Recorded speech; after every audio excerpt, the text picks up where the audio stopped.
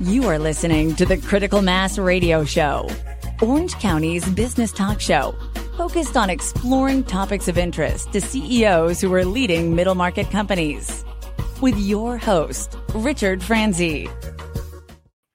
Hello and welcome to the program. You're listening to Orange County's longest running business talk show, and I am your host, Rick Franzi. We have a very good, if not great, show planned for you today. Why, you ask? Because Frank Arellano is the guest, and he's the founder and CEO of Revolve. Frank, welcome to the program. Thanks, Rick. So excited to be here. Appreciate you having me. Of course. I'm excited to talk to you about your latest entrepreneurial venture. And you've been in business a little over 2 years now. So I'm wondering if you could share your motivation. What was the original reason why you decided to start Revolve?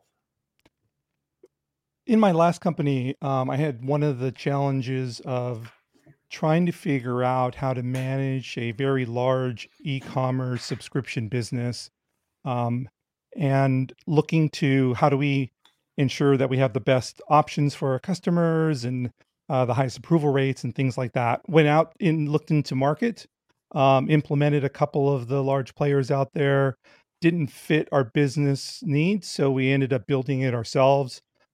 Took that, what I learned through that whole process, and when I left that company, decided that there might be a market opportunity there.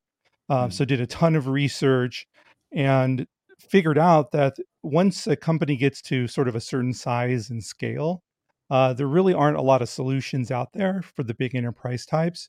So we decided to build it ourselves, and now we're live and in market with it.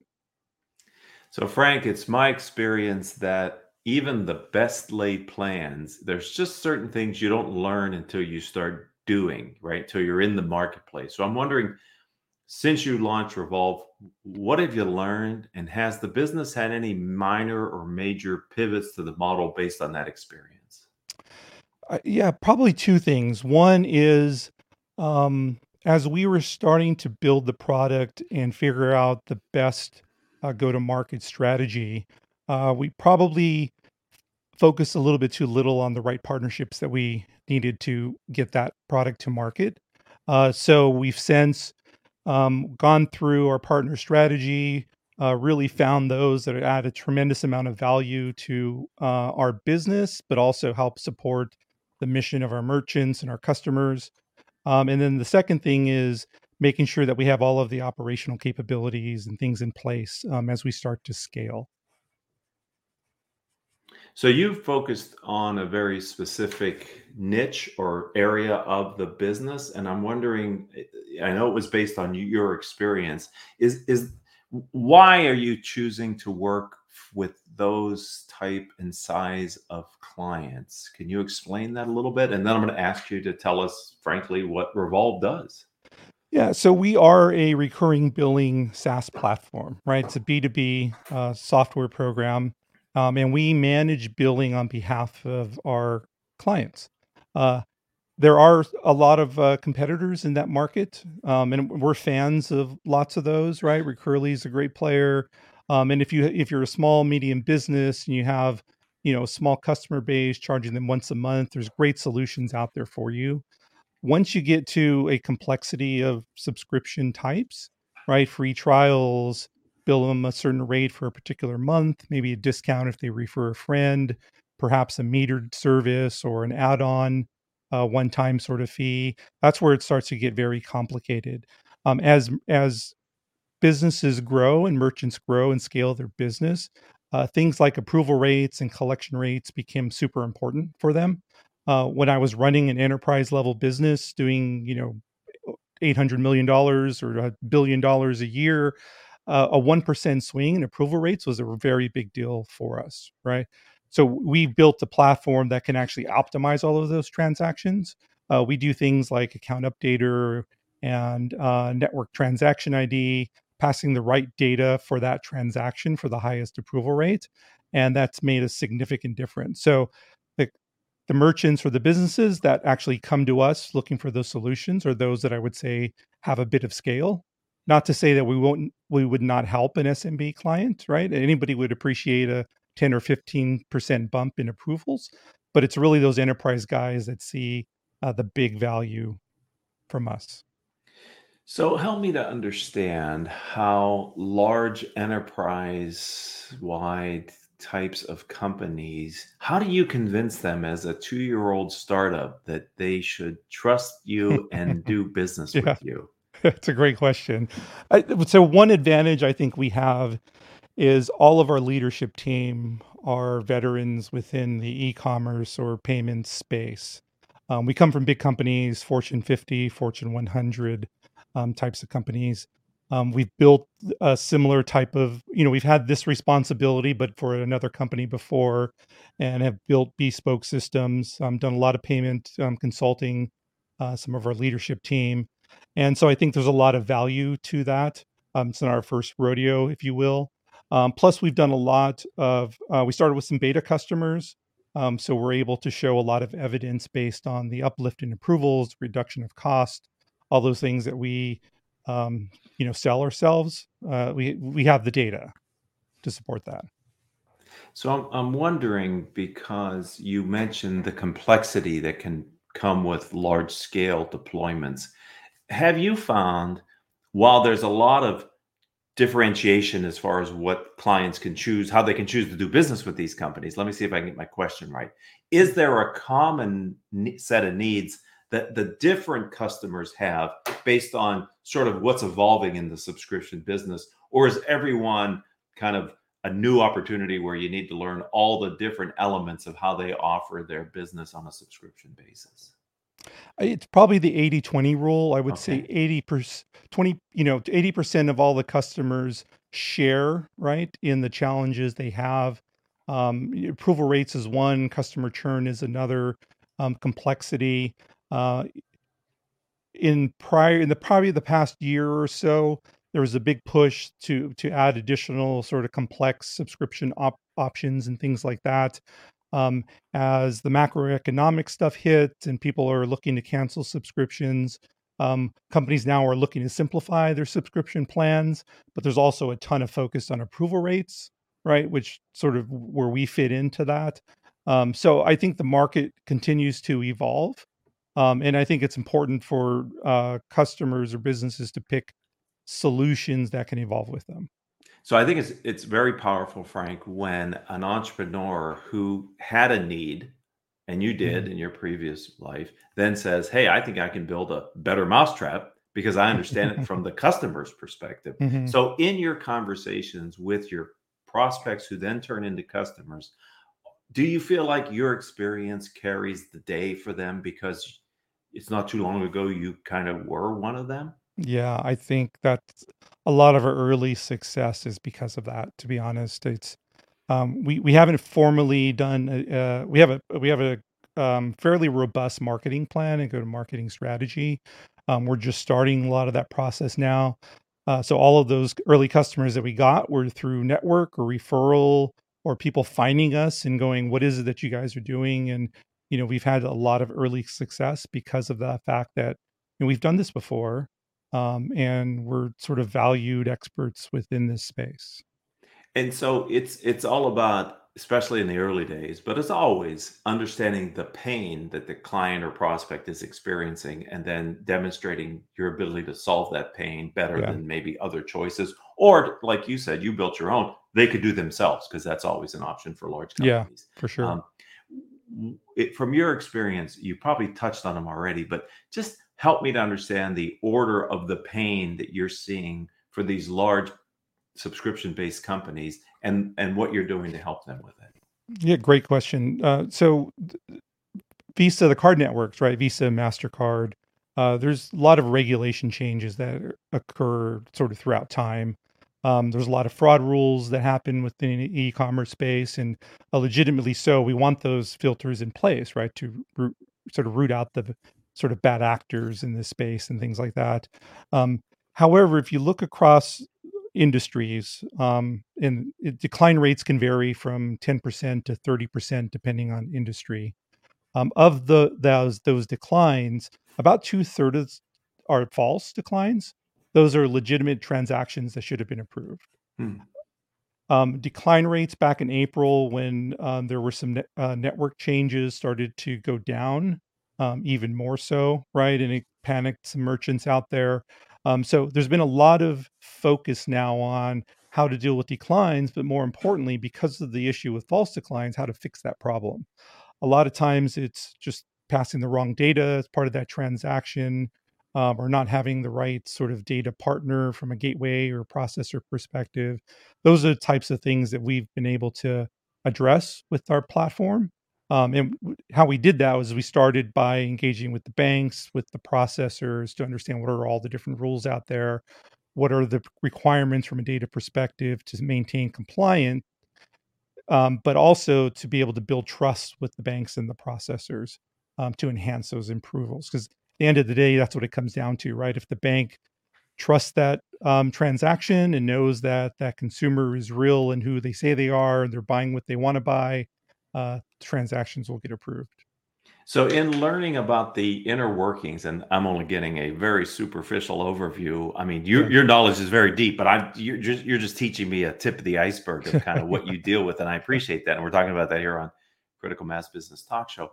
The level of interconnectedness, and then complexity, and then regulation really does feel like the work that you're doing has a lot of dependencies and variabilities to it, which Yeah. must be somewhat challenging for an early stage company to be able to comprehensively get your arms around, even with the background and experience that you have with your leadership team. It is a challenge, and we've benefited in a couple different ways, but I'll touch base on that ecosystem.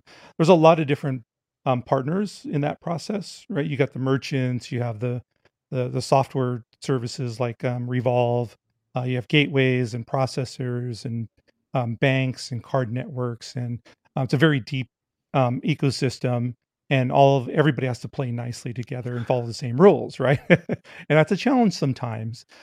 For us, part of our success has been in identifying the right partners in along this, Hmm. path, right? So for us, it's Adyen and WorldPay and companies like Infinicept and Talon that have really helped us by partnering with us and providing great solutions for us, or giving us that expertise and insight to help us build what we need to be successful along the way. So, super thankful that they're there to be able to help guide us. And we'll continue to leverage the Visa, Mastercard, all the banks all the way down through the process, because think we all want the same thing, and that's as much success as we can have ensuring that our customers are taken care of, right, from a processing perspective and billing perspective, but also the consumer is protected.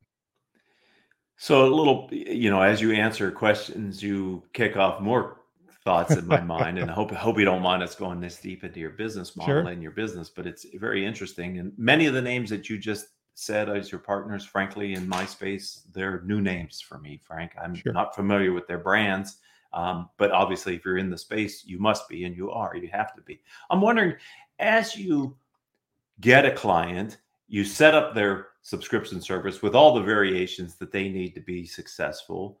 Yeah.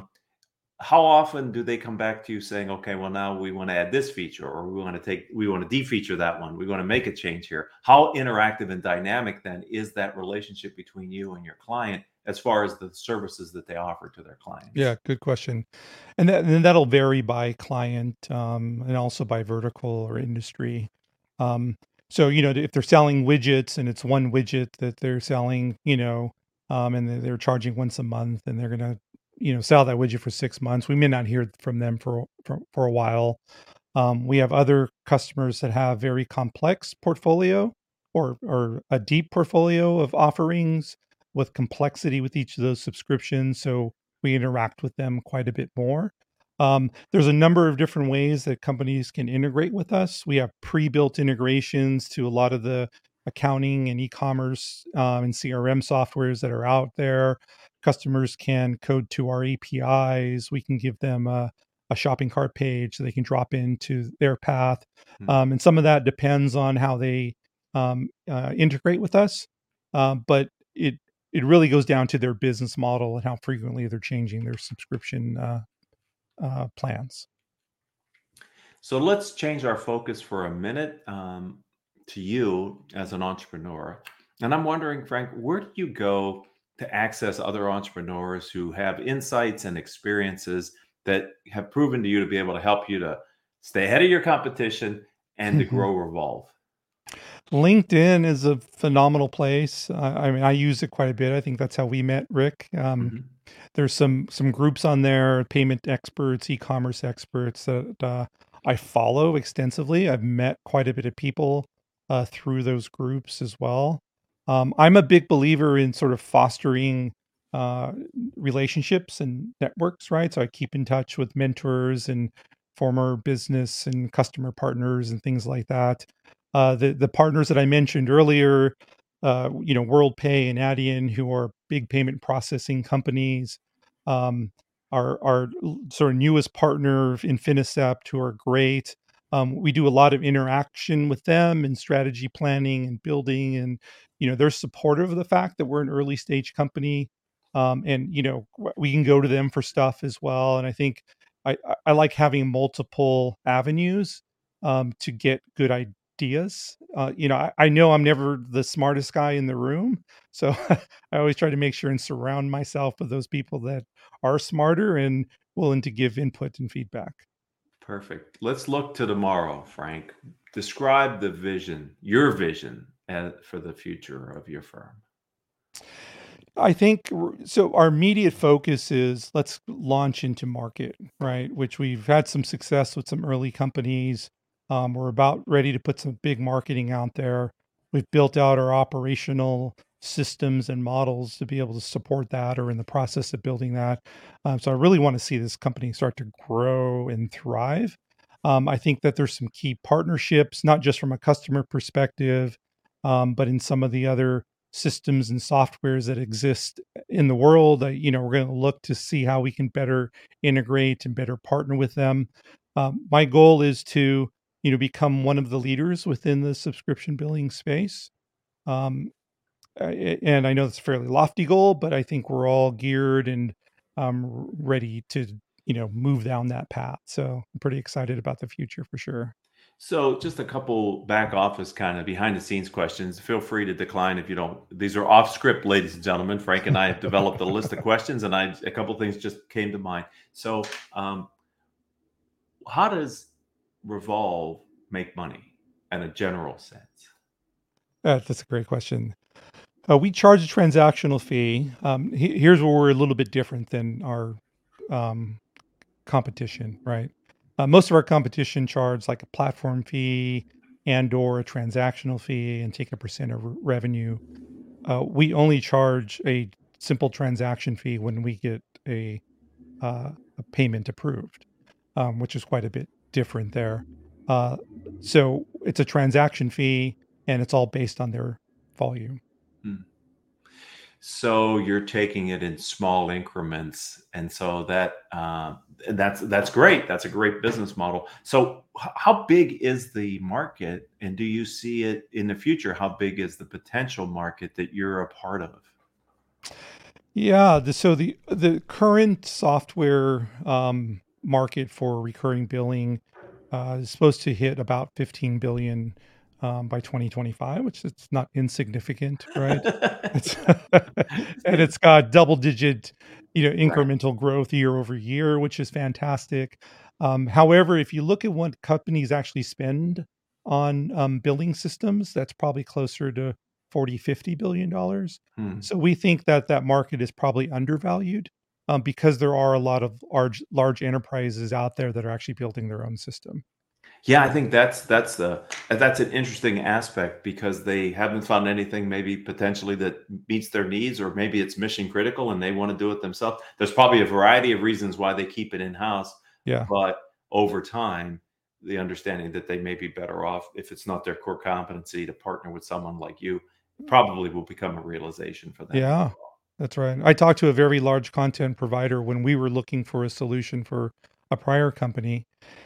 And the CTO of that company said to me, "Look, I have, 50 people, I have a dedicated billing company, technically, within my company. Right. And all I want to do is be a great content provider and creator. We don't want to be a billing company, Right. but there's nothing in market for them at the time. So, we think we've built that now. And I can't wait to go back and talk to that CTO at some point. Yeah, how exciting to be at this stage, because it seems to me too, from a consumer perspective, people are being conditioned to buy on the subscription model. Yeah. And so consumer behavior can be changing, and who knows where that leads. Businesses who historically maybe weren't on a subscription model business might decide to become a subscription model business because of the stickiness of the business or whatever it might be. So there may be new opportunities for you beyond what those brands that have adopted a subscription based model up to this Yeah, point as well. so many things that you wouldn't have thought of before are subscription now, right? The BMW with their car services features. There's countries in Europe that like rent is now subscription based. Cars aren't purchased or leased anymore; they're on a subscription basis. Walmart's adding a ton of subscription services, so it's here, right? It's prevalent. It's everywhere. It's going to stay. And I think it's going to get more complex before it gets easier. And let's hope for that, Frank, because there's your business model, right? Yeah. Let's go for complexity because you can solve it for your client. That's fantastic. So if someone would like to connect with you on LinkedIn or learn more about Revolve, how would they do that online, Frank? Yeah, so they can go to revolve.com, and we spell it REVOLV3.com, or they can go to linkedin.com/revolve3 with the 3. And then our Twitter and Instagram handles are at Revolve3 Inc. Well, I'd love to have you back at some point in the future and kind of do a look back on this show to then and see how the progress that you've made and what has changed. Would you come back on the program in the future? Absolutely. Yeah, we love your program. Listen to it all the time. Well, thank you very much. It's great to have, because we have great guests like you. And I told you, audience, at the top of the show, this was going to be a good show because Frank was our guest. And I'd like to thank the audience for being a part of Orange County's longest running business talk show. Frank's episode is episode number 1393. And if you're an Orange County entrepreneur and you would like to tell your story, then connect with me on LinkedIn or visit my website. Both are the same, Rick, R-I-C, Franzi, F-R-A-N-Z-I. And until the next time we have a chance to be together, I hope all of your business decisions will move your company in a positive direction.